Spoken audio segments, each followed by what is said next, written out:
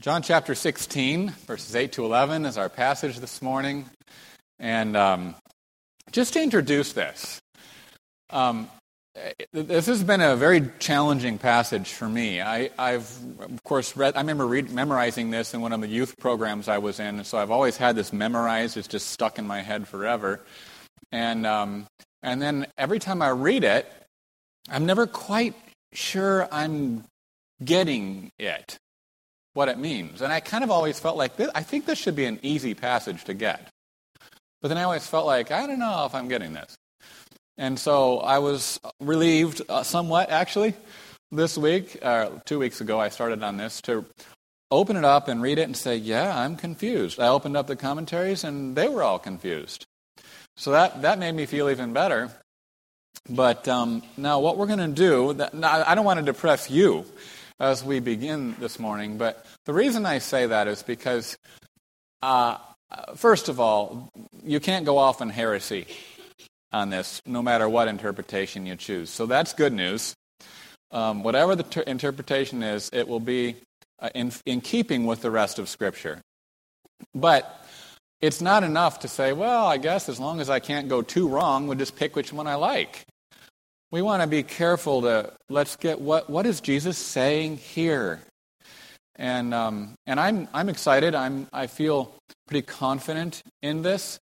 But what I'm going to do this morning is try to bring you along with me on this, because I think it's going to require a little bit of shift in your thinking as maybe you've read this passage. So not only are we going to find what this passage means, but also I'm hoping that you may see, okay, this is how to study God's Word. So you're going to hopefully see this is how we study it as we kind of do it. And not that you have to do this at home. I have all week to do this. But so that it gives you wisdom yourself and insight in how you read the Scriptures. So just to set you up, the passage says that the advocate will convict the world. Well, what does that mean? When we hear that, we kind of almost think, well, I know what the world is. It's all the people out there. Right? That's what the world is. Well, not so fast and not so easy. The world is a big thing in John's gospel. Before we can understand what this means, convicting the world, we have to understand what the world is. So it's been a big theme in John. Just to give you perspective, 78 times in John's gospel, you'll see the word world.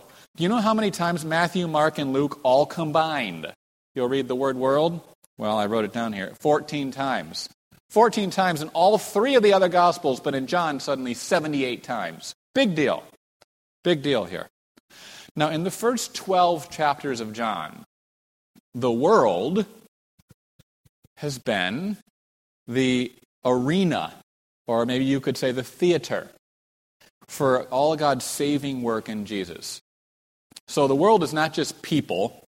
It's a theological idea. The world is the place where God is working out His saving plan. So Jesus has come, and I'm just putting together stuff in John. Jesus has come into the world. Jesus takes away the sin of the world. God loved the world. God sent His Son into the world so that the world might be saved through Him. The bread of God is that which comes down out of heaven and gives life to the world. Jesus is the light of the world. Jesus speaks to the world what He has heard from His Father. So you get the flavor. We need a flavor this morning.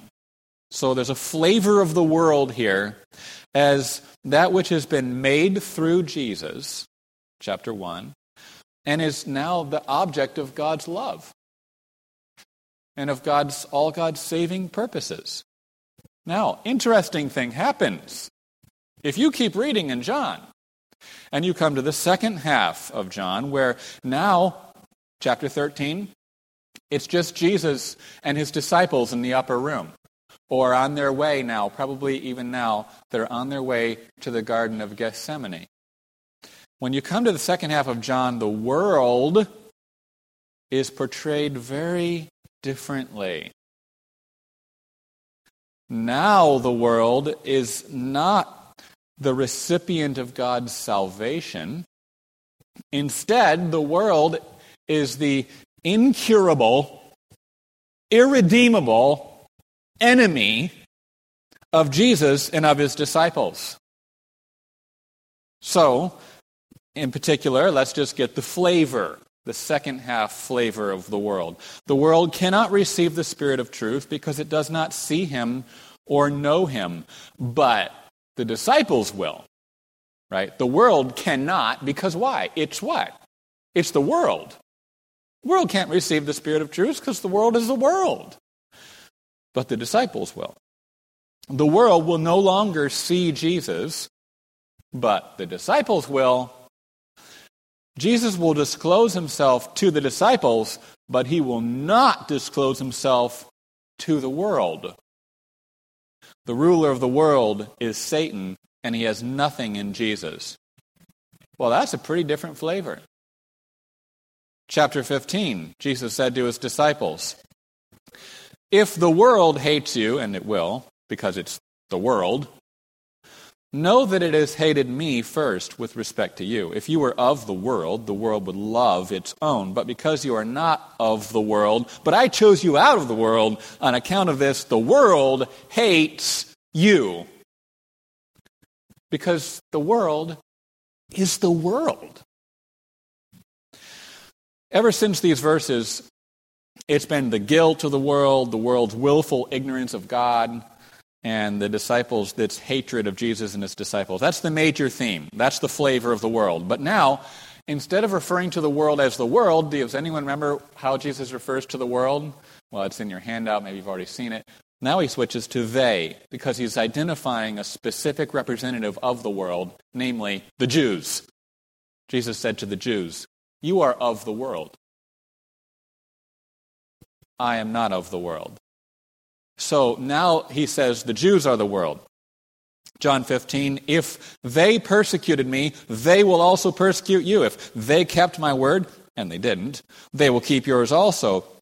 All these things they will do because they do not know the one who sent me," contrary to what they claim as the religious Jews. "If I had not come and spoken to them in person," that's the Jews, "they wouldn't have sinned, but now they have no cover for their sin." Their religious zeal has been exposed as a fraud. "If I had not done among them in person," as Jesus walked among the Jews, "the works which no one else did, they would not have sinned, but now they have both seen and hated me and my Father as well. This happened to fulfill the word that is written in their law, they hated me without cause. They will put you out of the synagogue, but indeed an hour is coming for everyone who kills you to think he's offering service to God. These things they will do because they did not know the Father or me," contrary to what they claim. So, what's the world here? Well, it's the Jews.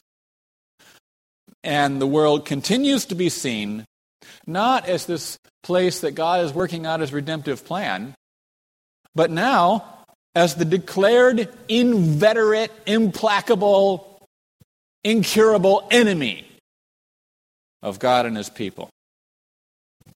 Now, last week we saw that Jesus pauses to explain, okay, now here's why I didn't tell you about all this stuff at the beginning. These things I did not say to you at the beginning because I was with you. But now I am going to him who sent me. And none of you asked me, "Where are you going?" In other words, you're not too concerned about where I'm going, just the fact that I'm leaving you. But because I have said these things to you, sorrow has filled your heart. But I tell you the truth, it is to your advantage that I go away. And we're saying, wait a minute. You're saying, if you go away, we're going to start getting killed. Right? If you go away, the world's going to start directing its hatred to us, whereas before you took it all. How is that to our advantage, that you go away? He says, well, if I do not go away, the advocate will not come to you. But if I go, I will send him to you. Okay. What is this? What's the implication here? The coming of this advocate is in some way going to be what's the blank in your handout? A countermeasure. A countermeasure to the Jews' hatred and persecution of Jesus' disciples. So Jesus says, I'm going to go away, the world's going to hate you, they're going to start killing you, but I'm going to send you the advocate to deal with the world, to deal with the unbelieving Jews. So what is the advocate going to do? Okay, are we ready now? See, all that was necessary to understand what Jesus says now. And he says in verse 8, and he, this advocate, when he comes, will convict the world. Once again, Jesus refers to the world. We've had they, them, there for a long time. Now we come back to here's the world. This we'll be talking about all the while. And the question then is this, okay? Now here's how we're learning how do we read God's Word. What is sometimes the work we have to do to understand it and to change our mentality? Are we meant to see the world here as the object of God's love and His saving purposes in Jesus? In other words, that we would translate like this. The Spirit will convict the world subjectively in its heart so that it feels guilty and then will hopefully believe, right? So the Spirit will convict the world, the hearts of the people in the world, so they feel guilty and will hopefully believe. Or are we meant to see the world as the incurable, irredeemable enemy of Jesus and of His disciples? So, in other words, the Spirit will convict the world objectively, as in a court of law. The world may not feel guilty, but the judge said they are. Period. End of story. The world may not be feeling too much remorse, but they've been convicted in the court of law, so that it now stands condemned. Whether it feels guilty or not is irrelevant. Do we understand the picture there?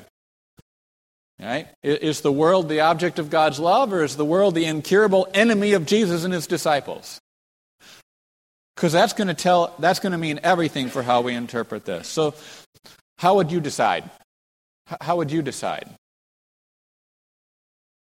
Well, which half of John are we in? We're in the second half. The context of where we are clearly supports the second option. Previous context, what we've seen so far. So does the following context. So let's continue on and see what the world is later on in this chapter. Jesus tells His disciples that while they will weep and lament, what will the world be doing? The world will be doing what the world does when Jesus is put to death. It rejoices. Because it's the world. It's what it does. While the disciples will have tribulation in the world, they can take courage because Jesus has overcome the world. We come to chapter 17. Jesus will say that He has manifested His Father's name to the men whom the Father gave Him out of the world. Jesus prays on behalf of those whom His Father has given Him. And watch out, Jesus does not pray on behalf of the world. He does not pray on behalf of the world. The world has hated Jesus' disciples because they're not of the world, even as Jesus is not of the world. The world has not known the Father, and that's not just, oh, poor world. No, it's the world says, I don't want to know the Father. I refuse to know the Father. I will not know the Father. That's what the world does, because that's what the world is. But the disciples have known that the Father sent Jesus. So the context tells us, but let's look right here at the immediate context. So the world is seen here still, not as the object of God's love, but the declared enemy of Jesus. All right, John 16, 8-9, right here. Look what it says. And the advocate, when He comes, will convict the world concerning sin, because they do not believe in me.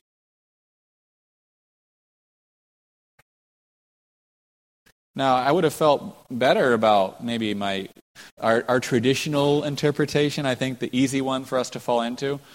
If Jesus said, the advocate will convict the world in order that they might believe in me. That makes sense to us, doesn't it? The advocate will convict the world in order that they might believe in me.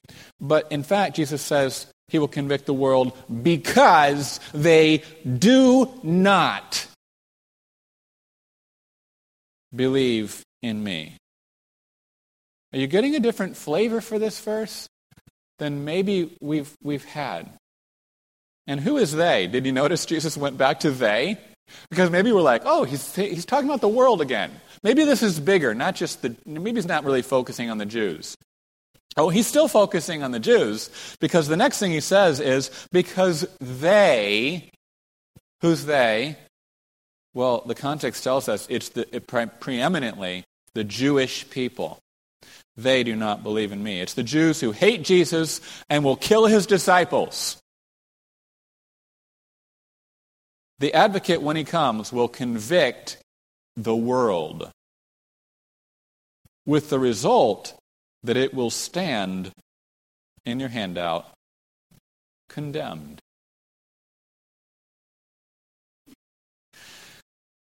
Now, in combination with that, because we're going to see there's a bit of a struggle later on. So let's look at the meaning of to convict in the Greek. When we think of conviction, I think, well, I was so convicted, right? I was convicted in my heart, and when I'm convicted in my heart, that oftentimes leads me to repentance and to grief over my sin. And that's a lot of times what we think. Most of us don't spend a lot of time in courtrooms, right? So, if we spent more time in the courtroom, we might think more along the lines of when the judge or the jury passes the sentence that convicts the person of the crime. The person may not feel bad one bit. The person may not even believe they did it or are guilty of it, but they've been convicted. So in the Greek, that is the primary meaning of this word. It is to prove or to bring out into the open a person's guilt, fact, the wrong things he's done. So just to give you the flavor, now we're getting the flavor of this word. 1 Timothy 5. Do not receive an accusation against an elder except on the basis of 2 or 3 witnesses. Those who continue in sin, who do not repent, what do you do with people who don't repent? Well, you convict them in the presence of all. That's the same word. Rebuke, convict. Fact. James 2:9. If you show partiality, you are committing sin, and you are convicted by the law as transgressors. Doesn't matter what you feel or what even you know. You're a transgressor. You've been convicted by the law. 2 Chronicles 26. Azariah, the chief priest, and all the priests looked at the king. He had gone into the temple he wasn't supposed to. And behold, now he's leprous on his forehead. And they hurried him out of there. And he himself also hastened to get out because the Lord had convicted him. How did God convict him? By striking him with leprosy. He brought his sin out in the open. He said, you are a guilty man. Fact. John chapter 3, Jesus says, everyone who does evil hates the light and does not come to the light for fear that his deeds will be exposed. Notice that these people feel guilty even before they're convicted. That word for exposed is the word for convicted. So let's think about it this way. When God convicts you and you're his child, let's say, we're his children. When God convicts us, that's a fact. You're convicted. It's end of the story, period. But then sometimes we do have a response to it. As his children, his conviction is meant to lead us to repentance. Right? So we see in Proverbs chapter 3, my son, do not reject the discipline of the Lord or loathe his conviction, his reproof. It's the same Greek word in the Greek translation of the Old Testament. For whom the Lord loves, he convicts. Even as a father corrects the son in whom he delights. Now, let me ask you this. When God convicts the wicked and the apostate, what's the reason for that? They're not going to come to repentance. It's judgment and condemnation. So Jude chapter 12, verses 12 to 16. These are men, and these men are apostate, reprobate. There's no hope for these men because of their own stubborn, willful sin. These are men for whom the black darkness has been reserved forever. It was about these men that Enoch prophesied, saying, "Behold, the Lord came with many thousands of his holy ones to execute judgment upon all and to convict all the ungodly." Now you get the picture in this passage that these ungodly are not going to be convicted in their hearts. No. They're going to be convicted whether they like it or not. He's going to convict the ungodly concerning all their ungodly deeds which they've done in an ungodly way, and concerning all the harsh things which ungodly sinners have spoken against him. These are grumblers, finding fault, following after their own lust. They speak arrogantly, flattering people for the sake of gaining an advantage. And you can read the rest of all the stuff about these people that God is going to convict. Now, the world is never portrayed as God's child. The people who belong to the world are never portrayed as God's children. So here in the second half of John, in fact, the world is, we know, the incurable enemy of Jesus and his disciples. Therefore, put it together, you put it together, the puzzle, pieces of the puzzle. When the Spirit convicts the world, as in a court of law, what is the result for the world? What is the result for the world? It can only be negative: judgment and condemnation.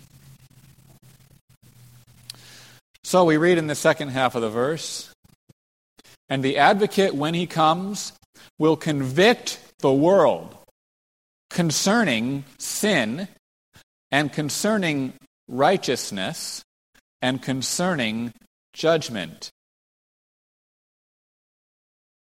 Now, it makes sense to us to say that the Spirit will convict the world concerning sin, right? Sin is bad, so you convict the world of sin. How in the world do you convict the world of righteousness? How do you convict the world of its judgment? Now, because this feels so difficult to some, and so I want to bring this out for you, because sometimes I thought, well, couldn't I just preach my own opinion of this passage and you all just trust me? I would feel miserable doing that. And I hope you would not just trust me. Ever. So I'm going to do my best to be fair and to explain, but so that you can get the flavor of this, so that when you read it, you're not saying, how did Timothy get there?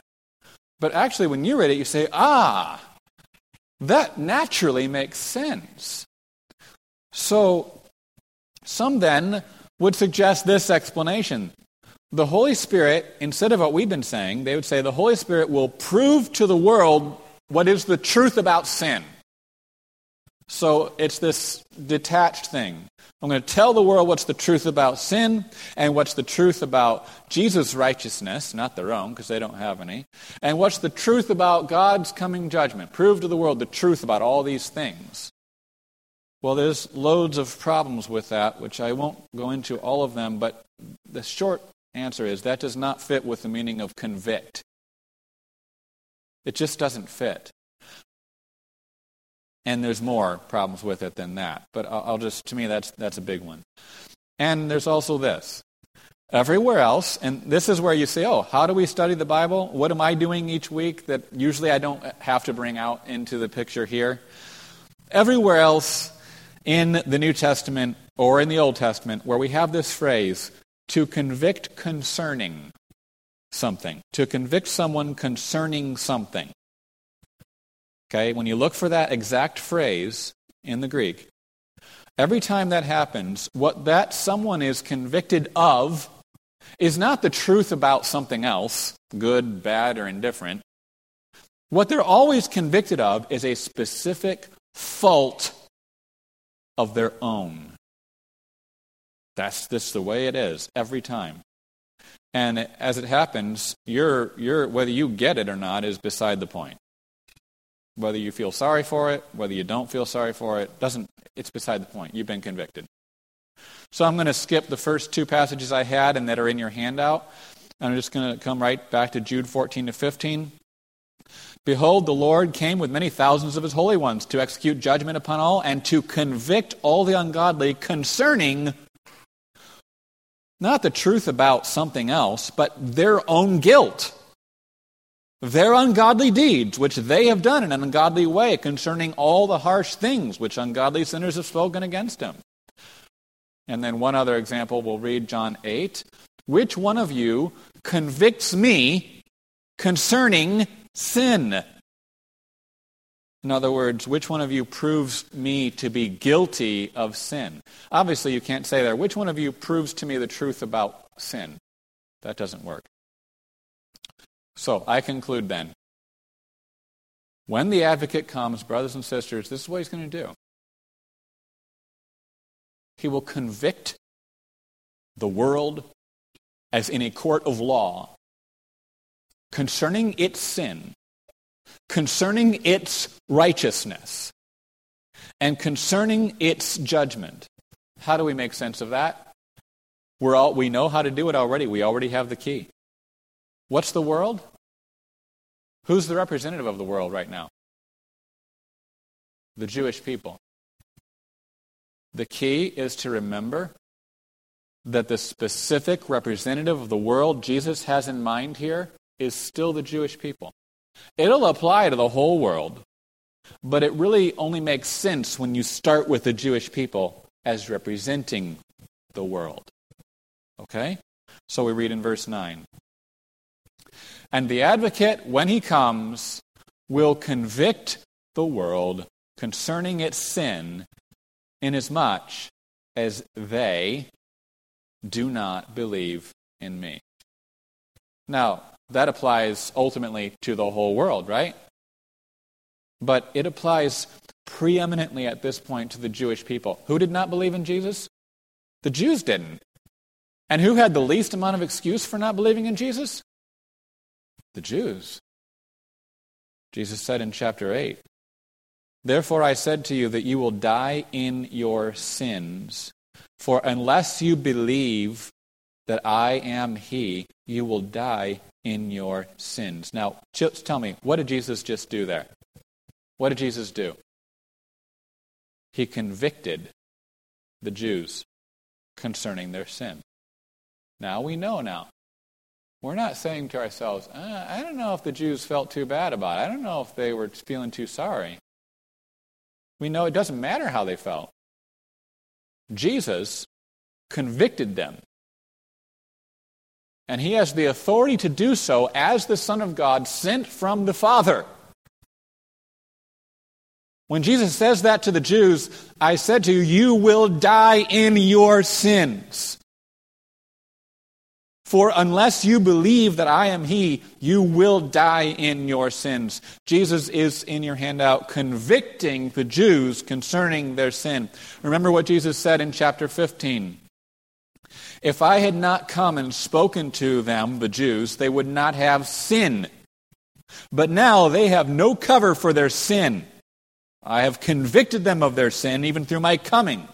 If I had not done among them the works which no one else did, they would not have sin, but now they have both seen and hated me, and my Father as well. They are convicted, as in the court of law, as sinners on their way to hell. What is the work of the advocate then? It is to, in your handout, continue the work of Jesus. Because, brothers and sisters, you and I don't have the authority in ourselves to go out and convict the world. Only God has the authority to do that. Jesus did it when he was here. Now he says to his disciples, when the advocate comes, he will continue my work by convicting the Jews, as in a court of law, concerning their sin, which is climactically expressed in failing to believe in the Messiah. So let's put it like this. Remember, Jesus, I'm going to send the advocate so he can deal with the world that's going to kill you. The Jews may expel the disciples from the synagogue as sinners and heretics,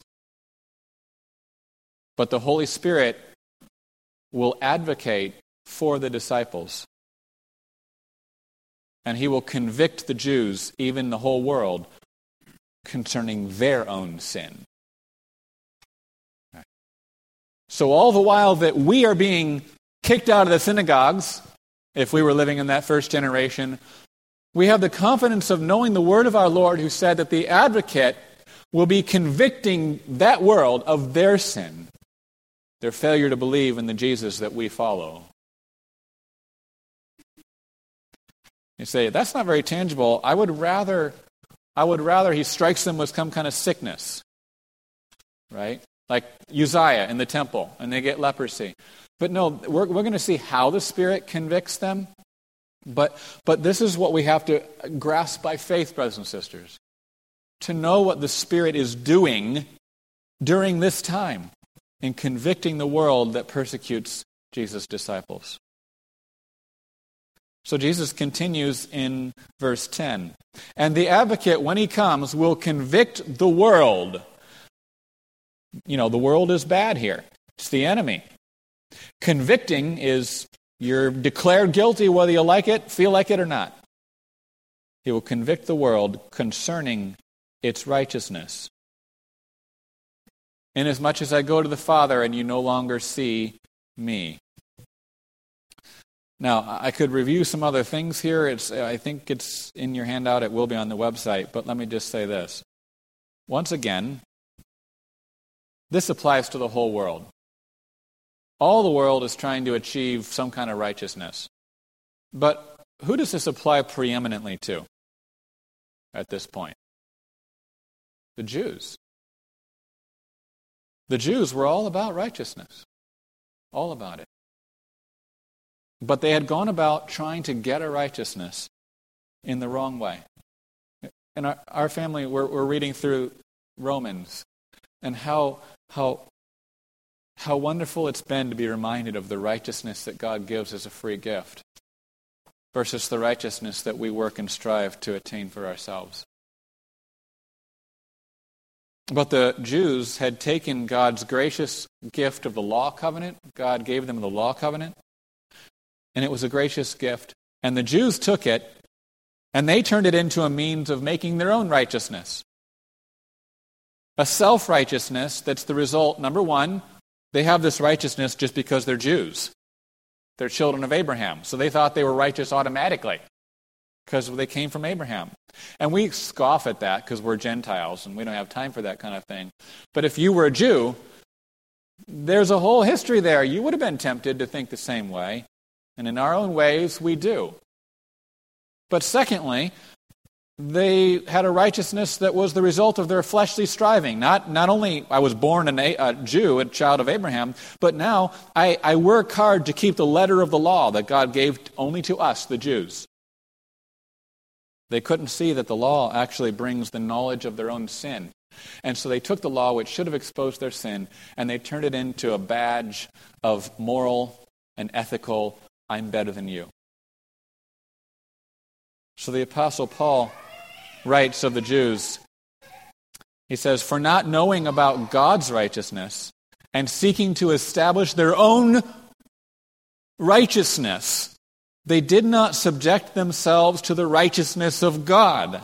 Okay? So Paul says of himself that before he was converted, as to the righteousness which is in the law, and he doesn't put righteousness in quotation marks or anything like that, he just says the righteousness which is in the law, as to that righteousness, he was found blameless, at least by all his fellow Jews. I used to question that. Like, how was he found blameless? By God?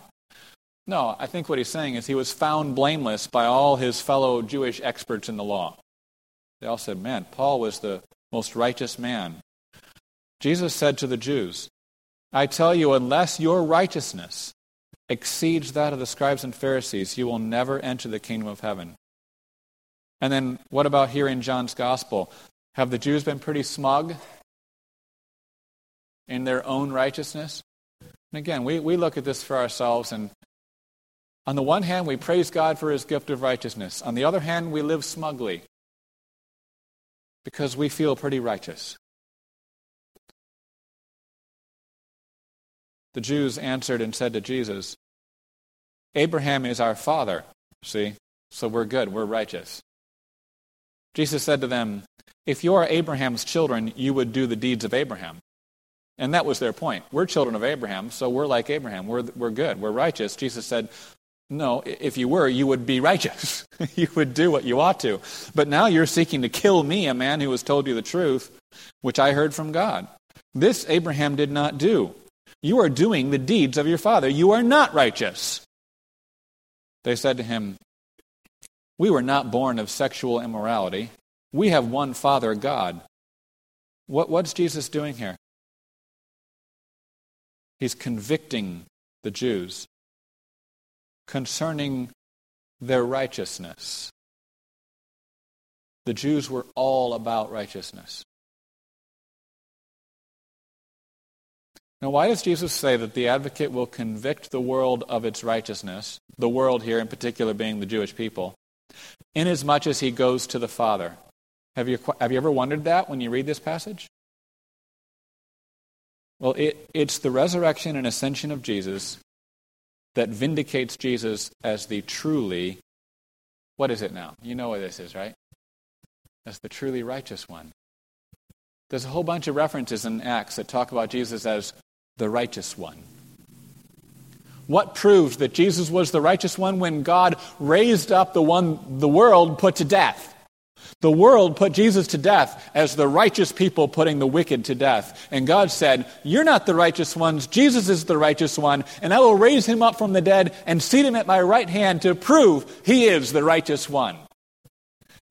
And what does that mean about all your righteousness? It means it's a fraud, empty, worthless. And in fact, only further condemns you. Your righteousness further condemns you. Whether you feel like it or not makes no difference. Apart from faith, brothers and sisters, apart from faith in the only truly righteous one, there's only one righteous one, only one in this ultimate sense. Apart from faith in Jesus, all of our righteous deeds, says the prophet Isaiah, are like a filthy, blood-stained garment. See, it's not just about saying my righteous deeds aren't good enough. It's about understanding that my righteous deeds only make me further unclean. They only convict me further. Apart from faith in Jesus as the only righteous one. So the work of the advocate, what's the work of the advocate? It is to continue the work of Jesus by convicting the Jews, as in a court of law. The Jews who killed Jesus' disciples, to convict them concerning their righteousness, inasmuch as Jesus has now been vindicated as the only truly righteous one. The Jews may think that by killing the disciples, they're offering service to God, right? That's what it said. They're going to kill you, and they're going to think they're offering service to God. They're going to think they're righteous. But the Holy Spirit, who advocates for the disciples, is going to deal with those Jews and their righteousness. Even he's going to deal with the whole world by convicting them concerning their righteousness. And remember, the point is not their response. The point is the fact that they are convicted. Jesus continues then in verse 11, and the advocate, when he comes, will convict the world concerning its judgment, inasmuch as the ruler of this world has been judged. Now, I cut out a big section. It'll be on the website. So there's other stuff here. But it's easy to think here. I think when we read this, until today at least, our minds automatically go to, oh, I understand this. The advocate is going to convict the world that judgment is coming. Well, that's clearly not correct. And the reason we know that is because the judgment of which the Spirit is convicting the world is not future. He's not convicting them of judgment to come, although he does that, I know, I'm sure. That's not the point here, though, because the judgment is not future. Let's first go back to John chapter 12, where Jesus says, now judgment is upon this world. The point there is the guilt of the world in this final eschatological day. Now judgment is upon this world. Now the ruler of this world will be cast out. So the point is not a future judgment. That's not the point here. The point is the world's guilt and liability under judgment now. Now. It's now. And the world is guilty, liable under that judgment that is now. And this is given the fact that the ruler of this world has already been cast out. Now we see the same thing here in chapter 16. The advocate, when he comes, will convict the world concerning its judgment. When is this judgment? It's not a future day of judgment. It's its judgment on that actual current day. Which means that what he's emphasizing is its guilt and liability to judgment right now.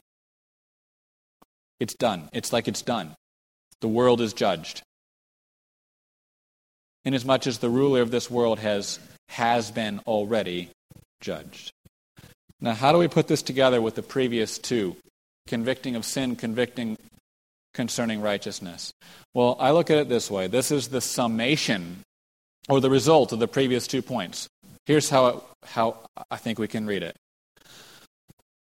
To convict the Jews concerning their sin, inasmuch as they don't believe in Jesus, and to convict the Jews concerning their righteousness, inasmuch as Jesus has gone to the Father and is vindicated as the only truly righteous one, is ultimately, once you've convicted the Jews of sin and righteousness, what does that leave? You've got everything there. Therefore, that is to convict the Jews concerning the very things that demonstrate their guilt and their liability to judgment. Judgment that is now already, inasmuch as the ruler of this world has now already been judged. Whew. That's heavy. That's how the Spirit's going to deal with the world that hates Jesus' disciples. And it does not turn out well for the world. And I'm not saying that as in a vindictive way. I'm just saying it's a fact. This is what the Word of God says, brothers and sisters. So when we consider the prospects of persecution and being put to death and being hated and all of that, understand that Jesus sends the advocate into the world to deal with all of that by convicting not his children, but the world, so that it stands condemned, and not those who have put their faith in Jesus. But now we ask, how is the advocate going to do this, convicting, as in a court of law? And the simple answer is in the preaching of the gospel.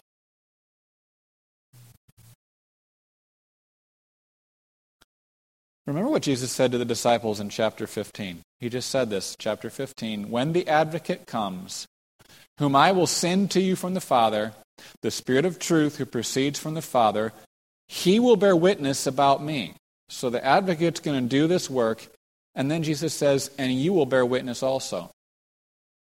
So the Spirit's witness accompanies our witness, our preaching. The Spirit's convicting work accompanies our preaching. How will the advocate convict the world? Well, like this. Concerning its sin, again, whether they get it or not, whether they feel sorry or remorse or whatever, even if they are oblivious The world might hear and it just kind of goes right past. But the preaching of the gospel still convicts. Concerning its sin, the Spirit convicts the world through our proclamation of Jesus as the one whom God sent from heaven. The advocate convicts the world concerning its righteousness through our proclamation of Jesus as the one who's been vindicated as the only truly righteous one by his ascension to the right hand of the Father. And the advocate convicts the world concerning its guilt and liability to judgment through our proclamation of Jesus as the one through whom the ruler of this world is already judged. When Jesus was here, he convicted the world of these things. He had the authority to do so as the Son of God. Now that Jesus has gone away, the advocate continues his work in connection with our preaching of the gospel. Here's a question, an important one, I think. Could the world, before Christ came, before Jesus ever came, could the world have been convicted as in a court of law? Like if God said, okay, I'm going to bring the world into the courtroom, I'm going to pass sentence. Could it have been convicted concerning its sin? Concerning its righteousness? And therefore also concerning its guilt and liability to judgment? Yes, it could have been. But not in the ultimate sense that it can now in these last days through the preaching of what? The gospel. What does Jesus say? The Spirit will do this work inasmuch as they do not believe in me. In other words, this is something that can only happen now in these last days. Inasmuch as I go to the Father, it's only something that can happen now in these last days, and then Jesus has gone to the Father. Inasmuch as the ruler of this world has been judged, this convicting work can only happen now in these last days. And so it is the eschatological preaching of the gospel, which is, and I underline this twice in my notes, it's in italics I think in yours, which is to the world as the world. The preaching of the gospel is to the world the ultimate aroma of death. Not because the gospel smells like death, but just because that's how the world inhales it. It's their nose that's the problem, right? Because in the preaching of the gospel, the one who advocates for us, the Spirit of truth, is at work to convict the world. As in a court of law, with the result that the world stands condemned. What a terrible thing it is to be convicted. If we consider, as we mentioned at the beginning, the picture of standing in a court of law, an American courtroom, court of law, before the judge, the jury, and they come in and they read their verdict. To be declared guilty, to be convicted in that objective, factual sense, is a horrible thing. But how much worse, how much infinitely worse, to be convicted in the divine courtroom. To be convicted and so to stand condemned. And yet who of us can escape that conviction? Now what about the first half of John, we ask? What about the first half? Jesus coming into the world, taking away the sin of the world, God loving the world, sending His Son into the world so that the world might be saved through Him. What about the disciples being sent into the world so that they might go and bear fruit in the world? We know we don't go out to preach the gospel just so that the Spirit will be convicting everyone. We don't have that mentality. That's not why. That's not the primary reason for preaching the gospel, is it? The ultimate reason for preaching the gospel is not to condemn. It is to save. It is true that the Spirit convicts the world because the world is the world. The Spirit convicts the world through the preaching of the gospel, with the result the world will always stand condemned and never be anything other than condemned. Well, that's simply because of what the world is. And yet, here's a mystery that I'm going to say something now that we cannot get. We cannot comprehend. It's impossible. And yet, it is from out of this very world that God is calling all those that He has given to Jesus. It's from out of this very world that Jesus is calling and bringing in His sheep.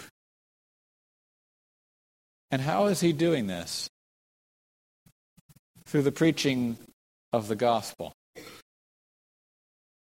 The preaching of the gospel that on the one hand is the conviction of the world, is on the other hand the salvation, you could say, of the world insofar as He is calling out of the world those who are His own, those that He has chosen and given to His Son.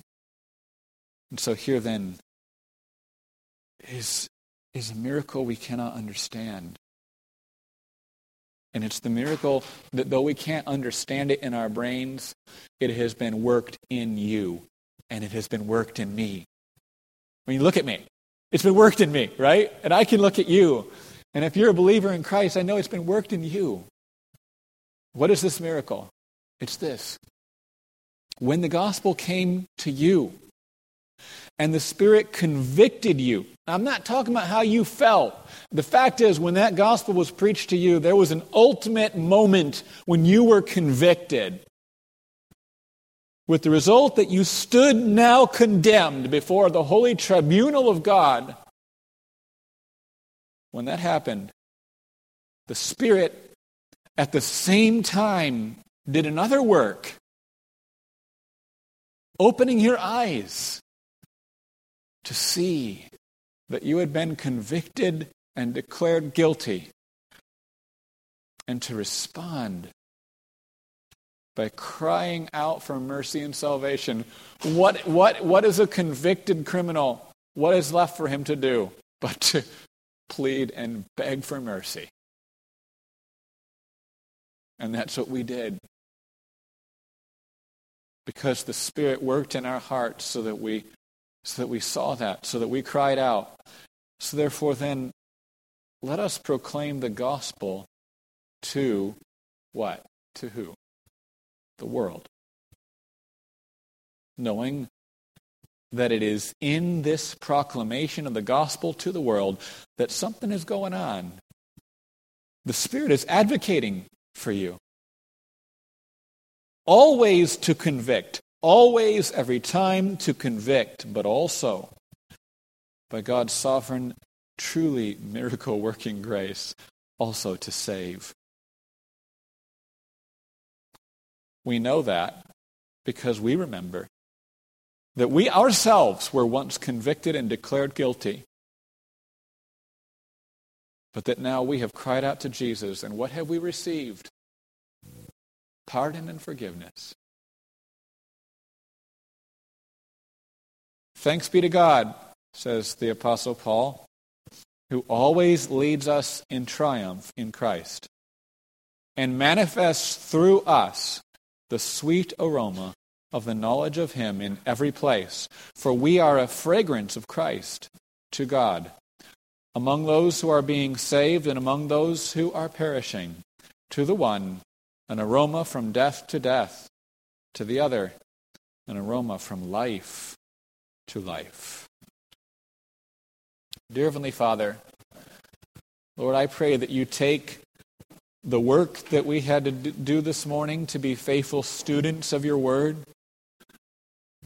and that we come not just to a place of mental getting something in our head, but that our hearts grasp the beautiful assurance of Jesus' word to his disciples, and so also his word to us.